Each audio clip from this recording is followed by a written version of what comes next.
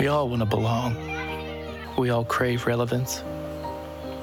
We all seek purpose. We fill our lives with more. We chase more money, more friends, more experiences, more stuff. We hope in institutions and sporting icons, in technology and fame. Perhaps what we need is less about more and more about less. In seeking one thing, everything else falls into place. We pursue the one who never fails, fixing our eyes on what lasts, putting the first things first.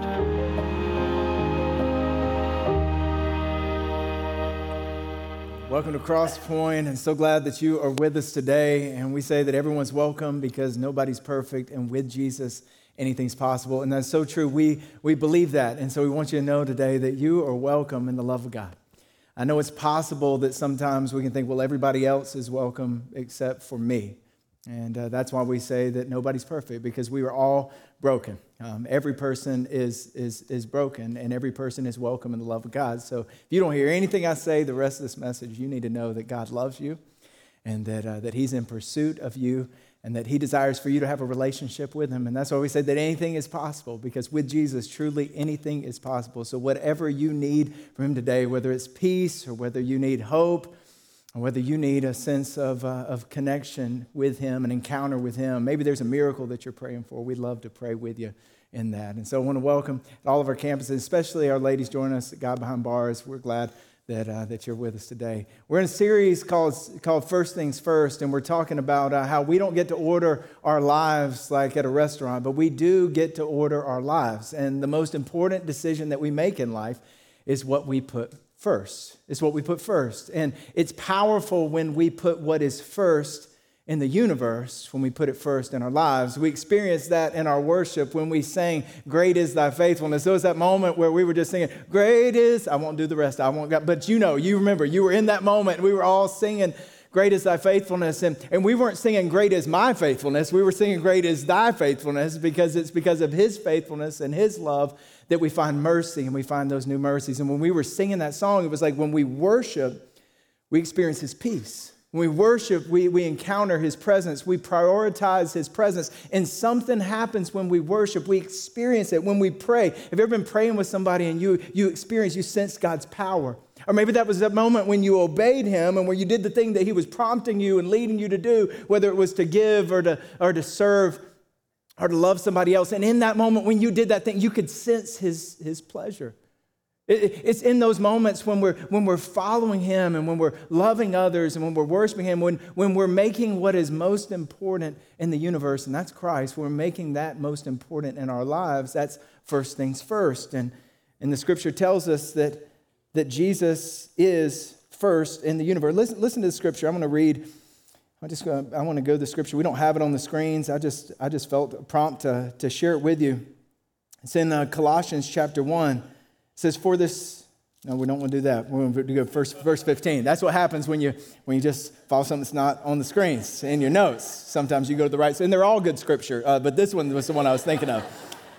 Verse 15, it says, "The Son is the image of the invisible God, the firstborn over all creation. For in Him all things were created, things in heaven and on earth, visible and invisible, whether thrones or powers or rulers or authorities. All things have been created through Him and for Him. He is before all things, and in Him all things hold together.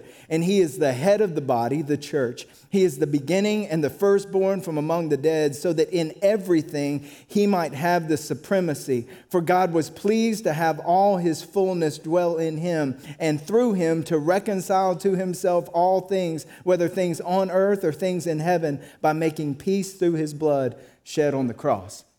And if you're an amening kind of person, that's a good place to say amen.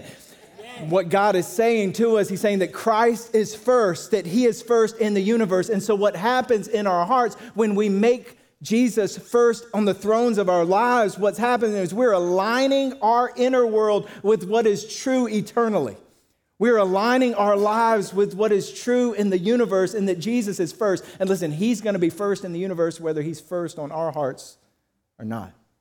But when we say, Jesus, you are first, when we take those moments in worship and prayer, and this is why we encourage, let's start our day with first things first. Let's align our hearts with the reality that Jesus is first. And this is why Jesus tells us in Matthew chapter 6, verse 33. It's the scripture that we looked at last week. We started the series. It says, but seek first his kingdom and his righteousness, and all these things will be given to you as well. And so Jesus is talking with the disciples who have left everything to follow him. And they're like, what are we going to eat? And what are we going to wear? And how are we going to pay the bills? And look at the J.B. Phillips translation. He says, so don't worry and don't keep saying, what shall we eat and what shall we drink or what shall we wear? That is what the pagans are always looking for. Your heavenly Father knows that you need them all. Set your heart on the kingdom and his goodness, and all these things will come to you as a matter of course. Isn't that good? You're saying you don't have to worry about all those things. It says, set your heart on the kingdom. Seek first the kingdom. What is the kingdom? Well, the kingdom is God's rule and reign. It's his power and presence.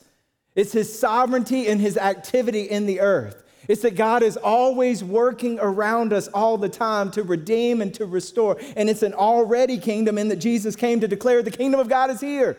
And it's a not yet kingdom in that he is returning and one day he will make all things new. And so we live in already in a not yet kingdom.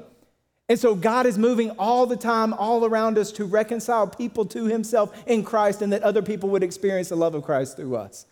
And he says, seek first the kingdom. Seek first the kingdom. But sometimes we don't seek the kingdom of God because we get caught up seeking our own little kingdoms. There was a Croatian theologian named Miroslav Volf, and everybody needs a Croatian theologian in their life. And he said this, he says, the main temptation is not to reject God outright, but to embrace God as something secondary and use God as an instrument for our own ends. Let me go through that one more time so that it can go through us. It says, the main temptation is not to reject God outright, but to embrace God as something secondary and use God as an instrument for our own ends. And so what happens is we end up building sandcastles on the beach that are temporary rather than building into what's eternal and what lasts forever. There was Thomas Merton said it this way. Thomas Merton said, people may spend their whole lives climbing the ladder of success only to find once they reach the top that the ladder is leaning against the wrong wall. One more time. People may spend their whole lives climbing the ladder of success only to find once they reach the top that the ladder is leaning against the wrong wall. So this series is an invitation for us to just take inventory of our lives and of our hearts and just begin to ask questions like, is the ladder leaning on the right wall? Are we building into the things that matter most? Are first things first in the order of our lives? And so last week we talked about priorities, and today I want to do just kind of a double click on that again and talk about values. I want to talk about values. The question is, like, what do you value? Like what matters most? What are the list of values in your life? You know, you can ask somebody what they value, and companies have values up on the wall, but if you really want to know what a company values, look what happens in the hallway. If you really want to know what somebody values, all you got to do is hang around with them for about 48 hours. Because you can tell what people truly value by the way they talk and by the way that they spend their money and spend their time, by what they put on their calendar. Our calendar tells a story of our values, of what we. So we can say we value one thing, but if we really want to know what somebody values, all we got to do is look at their life. What does God value? I mean, don't you wish you could kind of follow God around for like 48 hours and just kind of see what God values? And the beautiful thing is that's what we have in the Gospels. If you're new to church and new to faith, Matthew, Mark, Luke, John, these 4 books at the beginning of the New Testament are these gospel accounts, these eyewitness accounts of Jesus' life. And Jesus said it this way, if you've seen me, you've seen the Father. In other words, if you want to see what God looks like, look at me. So if we want to know what God values, maybe we've heard a lot of different things about God in our lifetime, but if we really want to know what God values, if we really want to have right theology in thinking about God, Jesus is perfect theology. When we look at the life of Christ, we see what the values of God truly are. And so we follow along in the Gospels and we see what Jesus values. We see some things. Jesus values communion with the Father. He prioritized communion with the Father. He sneaks off, sneaky Jesus, early in the days. He sneaks off away from the crowd, and he gets away. He gets away with the Father so that the Father could provide for Jesus things that only the Father could provide. And so Jesus would be filled up being with the Father, and then he prioritized community and relationships and friendships with the disciples. Jesus prioritized, he valued people, especially the people that other people undervalued or overlooked. The people who had been marginalized by the religious system of the day, Jesus valued them. He sought them out. Jesus valued doing the Father's will. We see he values doing the Father. He says, I only do what I see the Father doing. I only say what I hear the Father saying. He valued pleasing the Father and following his will. He values love and grace and truth and mercy and forgiveness and sacrifice and creation. I mean, the list goes on and on and on. So if we want to know what God values, we look at the life of Jesus and we see the kingdom of heaven and his righteousness. His righteousness, this is the value system of heaven. What does heaven value? We see it in Jesus. So he says, seek first the kingdom and his righteousness. And Jesus wanted to talk with us a lot about values for us to understand our values. So he would tell stories called parables. And Jesus would tell these stories so that, well, I'll tell you what, when my kids were little, I used to give them an option at bedtime, and I would say, do you want a book or you want a story? And they would oftentimes say story. Most of the time they would say story. And what I started doing was I started using their middle name as the main character in the story. And so I'd tell them a story and use their middle name because I wanted them to see themselves in the story. And Jesus tells these parables so that we would see ourselves in the story, but we would also see that the story is bigger than us. That we would see ourselves in God's story, and so that we would also see who God is, so we would see God in the story as well. And Jesus would tell these stories, and he would hide spiritual truths in these parables. He would hide them in the parables for us to find. There's a proverb that says it's the glory of God to conceal a matter, the glory of kings to search it out. And so Jesus would hide these spiritual truths inside these stories so that we would find, like a father hides Easter eggs. You know, when a dad hides Easter eggs, he doesn't put them on top of the house. He puts them down low on the ground so the kids say, listen, God's not hiding things from you, he's hiding things for you. And so in these parables, and he's not hiding things from you so that you can never find it. He says this, he says, if you seek me, you will find me when you seek with all your heart. What God knows is that we seek out what we value in life. And so through us valuing the kingdom of God and through us valuing relationship with God, through us seeking to know Christ and to make him known, he says, if you seek me, you will find me. God is not playing games with you. He loves you. And he delights in being found, and he delights you in finding spiritual truths in these stories. And so one of these stories is in Matthew chapter 13, verse 34. Matthew chapter 13, verse 34. I mean, it's just, you can get it down to 140 characters or less. It's tweetable, but it's powerful. It says, the kingdom of heaven is like treasure hidden in a field. When a man found it, he hid it again, and then in his joy went and sold all he had and bought that field. Now, back in those days, they didn't have commercial banking system, and so if they wanted to save something, what they would do is they would actually hide it, and especially in times of occupation or war, they would hide it from invading forces, and so they might hide it in a field, hide it in a cave. And so because they didn't want it to be found, and sometimes these treasures would be left for generations. So the picture here is, imagine this guy going along and he's plowing, or they're plowing this field, and they hear a thud, and they're like, well, that's something. And so then they go down and they begin to dig down in the ground. They begin to dig, and they're like, what is this? And then they open up, and they're like, it's a treasure worth a fortune. So in that moment, they're like, what? I mean, it's an exciting moment. Find a treasure. We're talking millions right there. Probably be like, what? You know, like another octave. And so find this treasure and thinking, this is it. But what that person knows is that if this treasure belongs to the person who owns the field by law. And so in order for me to have this treasure, I got to buy this field. So that person then goes, the plowman then goes and sells everything they own on Facebook Marketplace. Just Clearinghouse just sells it all, gets the money, and goes and buys the field. And when they do it out of joy because they know what's coming, because they found the treasure.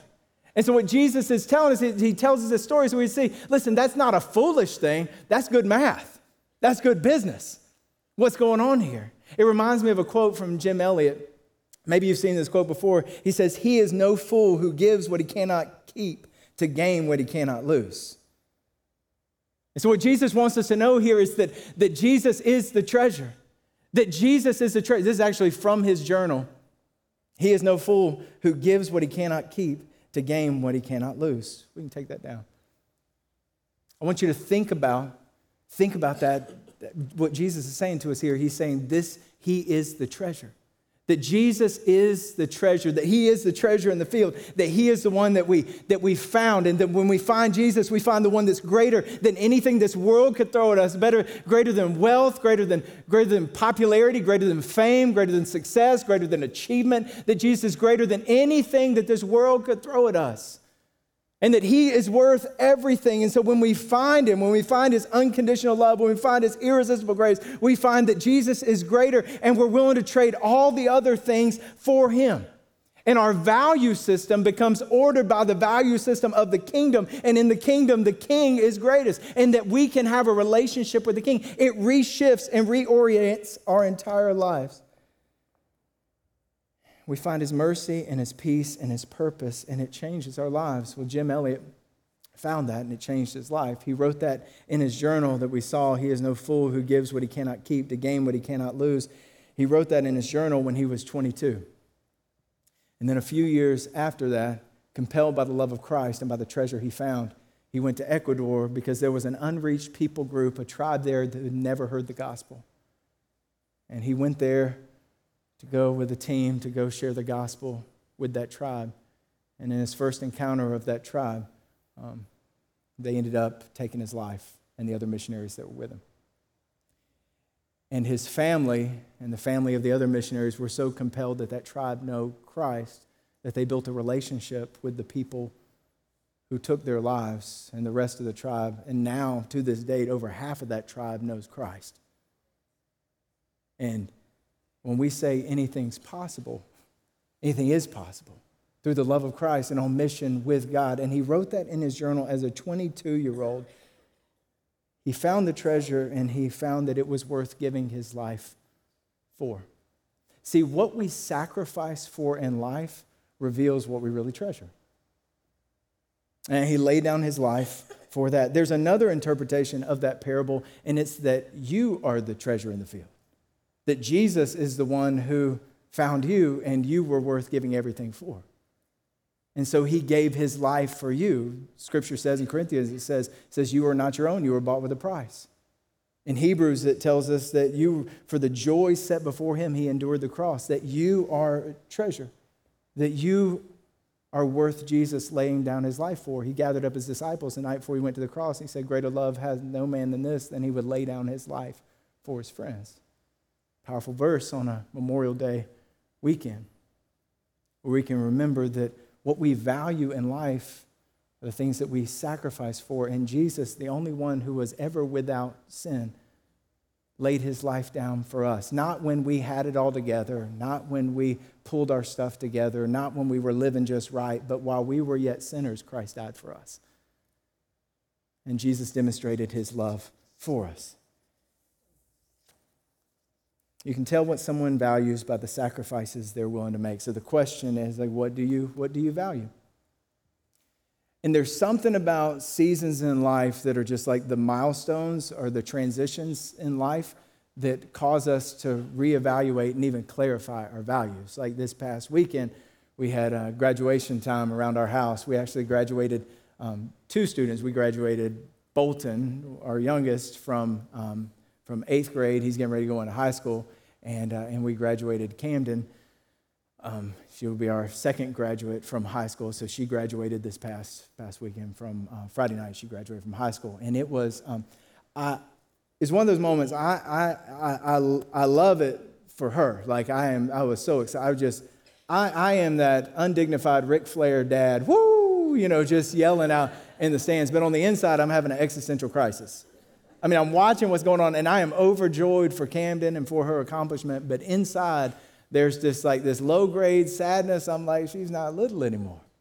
And so I'm watching, and all the other names that are being called are just like background music for all these snapshots of her life and her story. And I'm just like, And so I'm overjoyed for her, but at the same time, there's something about those milestone moments that are clarifying in our values.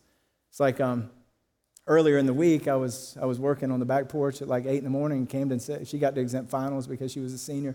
And she came down and she said, I'm going to Starbucks. And I was like, you're going to Starbucks? Can I go to Starbucks? Can I go? I'll buy you Starbucks. You need anything to eat? I'll buy you something. I mean, it's like in that moment, I just wanted to be with her because I understood that those days are kind of counting down. And when you realize that your time is limited, you tend to make better choices with the time that you have.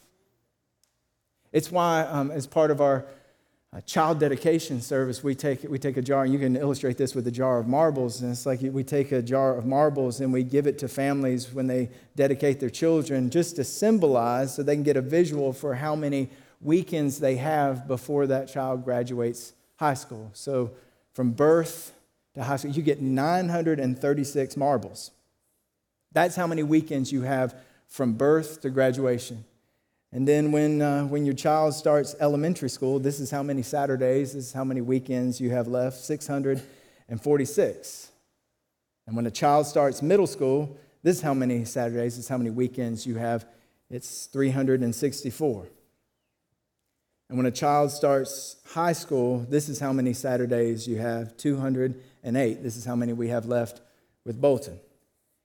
And when they graduate high school, this is how many they have. That's the most depressing picture I've seen today. Let's just take that down. We can lament together. And so I've heard it said that parenting is a journey of losing your marbles. That's how it feels. And when I see that picture, I just took some time. It doesn't mean that things are done. It just means that things are different.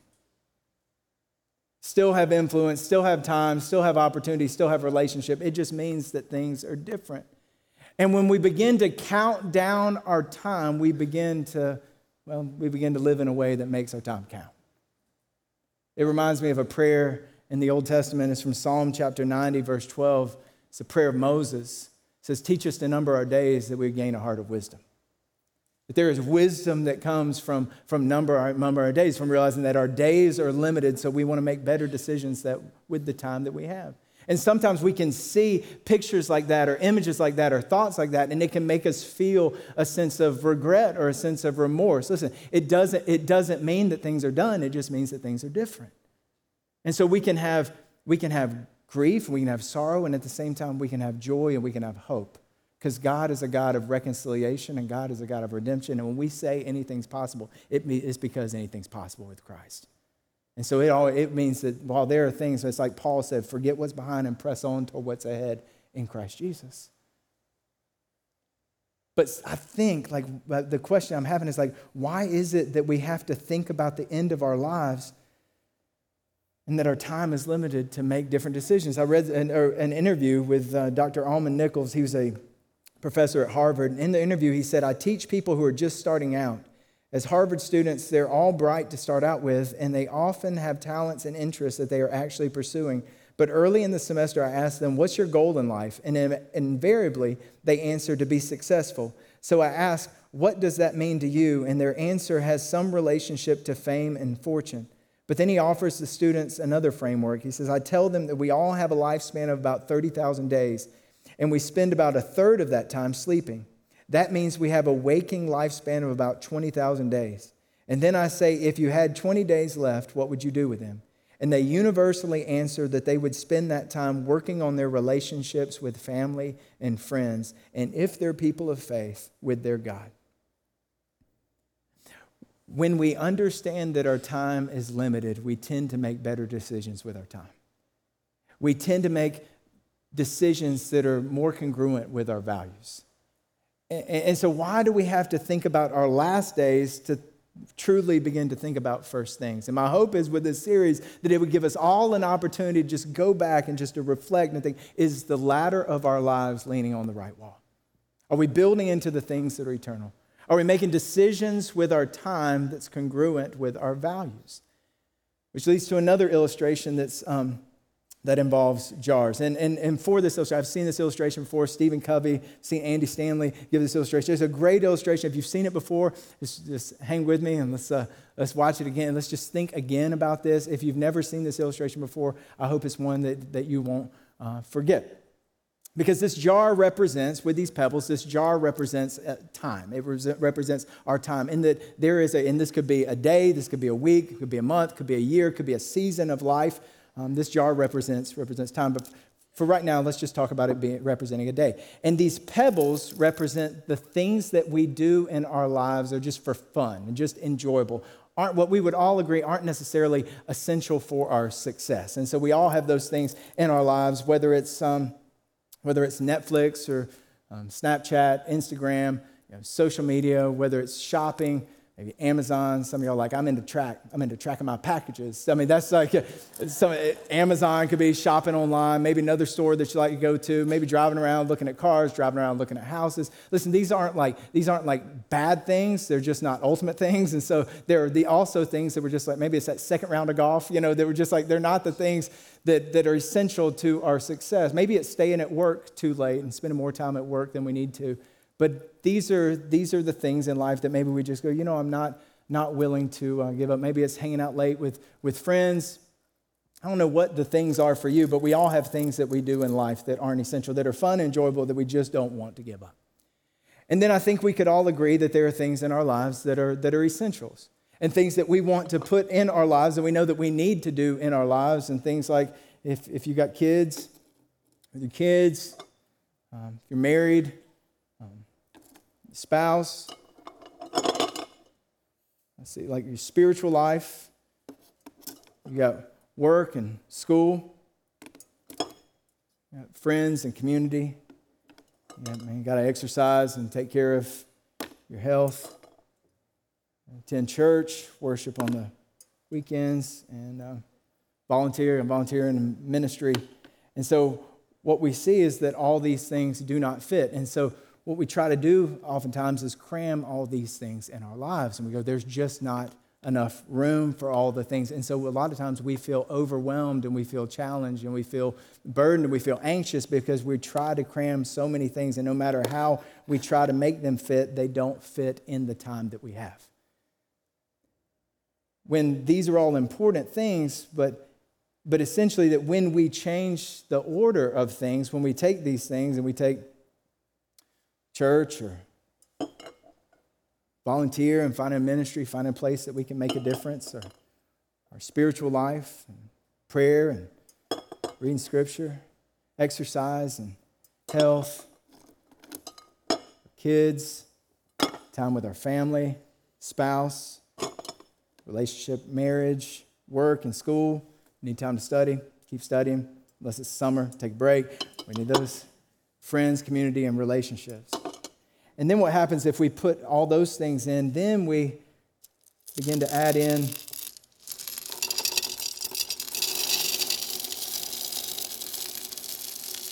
and right now I'm praying, God, let this work. Please let this work. And some of you are thinking the same thing. Like, it's like, oh, get a little bit nervous. Right now, what are you feeling?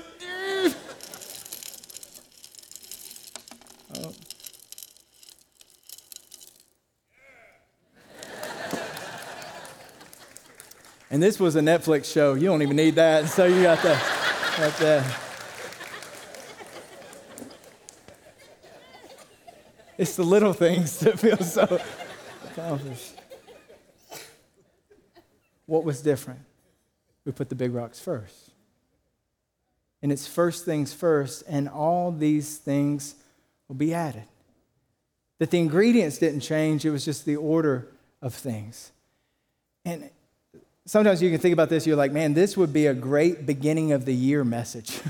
Like, let's start January with this message. But we started thinking going into the summer, what about when the pressure's off? Because rest, time with the family, travel, those things are important. But what if we use the summer to go first things first? What if we use the summer as a time to practice before the season starts, before the fall? What if we use the summer as an opportunity to go, where we could look back on our summer and go, you know what? It was more than just a bunch of pebbles. That I made a difference this summer. I was able to see God move in my life and through my life. That you were able to see what God could do through you. That through the summer you go, I got the first things first. I practiced getting the big rocks in first. Because the reality is all of us have an enemy. And Satan, Jesus says, Satan, the enemy, has come to steal, kill, and destroy. He wants to steal your joy. He wants to kill your hope. He wants to destroy your life. But Jesus said, I've come that you might have life and have it to the full. That Jesus wants to give you a full life. And a full life means more than just overstuffed. That's not what it means. He wants you to live fulfilled. And a fulfilled life comes from putting first things first. Putting first things first. And so I want to encourage you this summer to say, okay, it's practice season. Practice season, putting first things first in our day, first things first in our week, first things first in the summer. And this week, Ree was like, hey, there was a ministry opportunity with one of our ministry partners as a church, and we were able to go as a family, and it was incredible. And it was incredible because we were able to serve together as a family, and we just we took out 2 rocks with one night, and so we kind of batched it.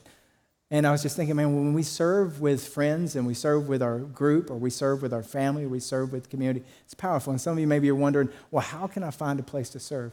You can go to crosspoint.tv/serve, and we've got opportunities with our ministry partners. If you want to make a difference this summer, if you go, I want to put first things first, I want to get the big rocks in first, you can find one of our ministry partners and find an opportunity to serve with others. And if you don't have anybody to serve with you, the beautiful things about these opportunities, it's a great way to get to meet some other people. It's a great way to build those relationships in that community. So I want to offer that up for you. And just thinking what we can do, because we don't know how many marbles we have left. We don't know how many days that we have left. None of us know. But we do get to choose the order in our lives with the days that we do have. And so I want to hand things off to our campus pastors at our location for a prayer there. And I would love to take a moment and pray with you.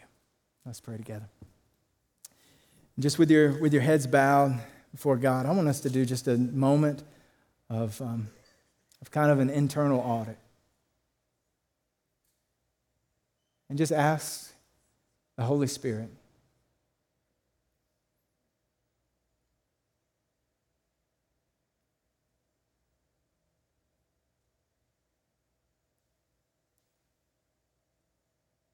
just ask him, what are the big rocks that I'm neglecting?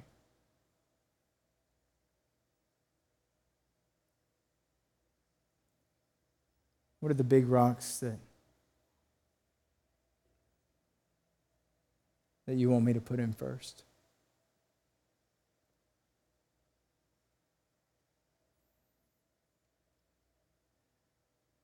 And God, I pray for those that today maybe feel a bit of remorse, maybe a bit of regret.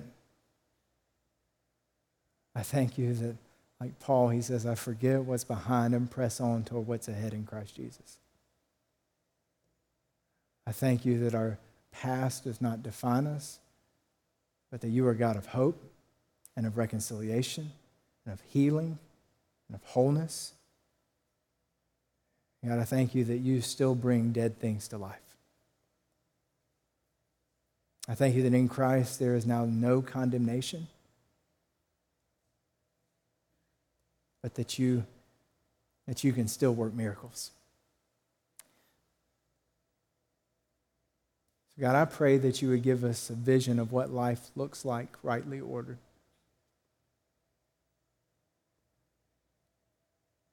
And then, Lord, I pray that we would see, God, as we seek you first, as we put first things first, that we would see in this summer, God, we would see you work miracles in us and you work miracles around us. And that we see that we can trust you with all the other things. God, where we're worried, where we're anxious, God, would you meet each heart with your peace? And that as we put first things first and we order things according to your kingdom, would we see up there come down here? Would your kingdom come? Would your will be done on earth as it is in heaven? In Jesus' name we pray. Amen. Amen. I would pray for you. If there are people, maybe you're gathered and you need prayer today, we're going to have our prayer teams down front. We'd love to pray for you. Invite you back next week for the next week of First Things First. See you then.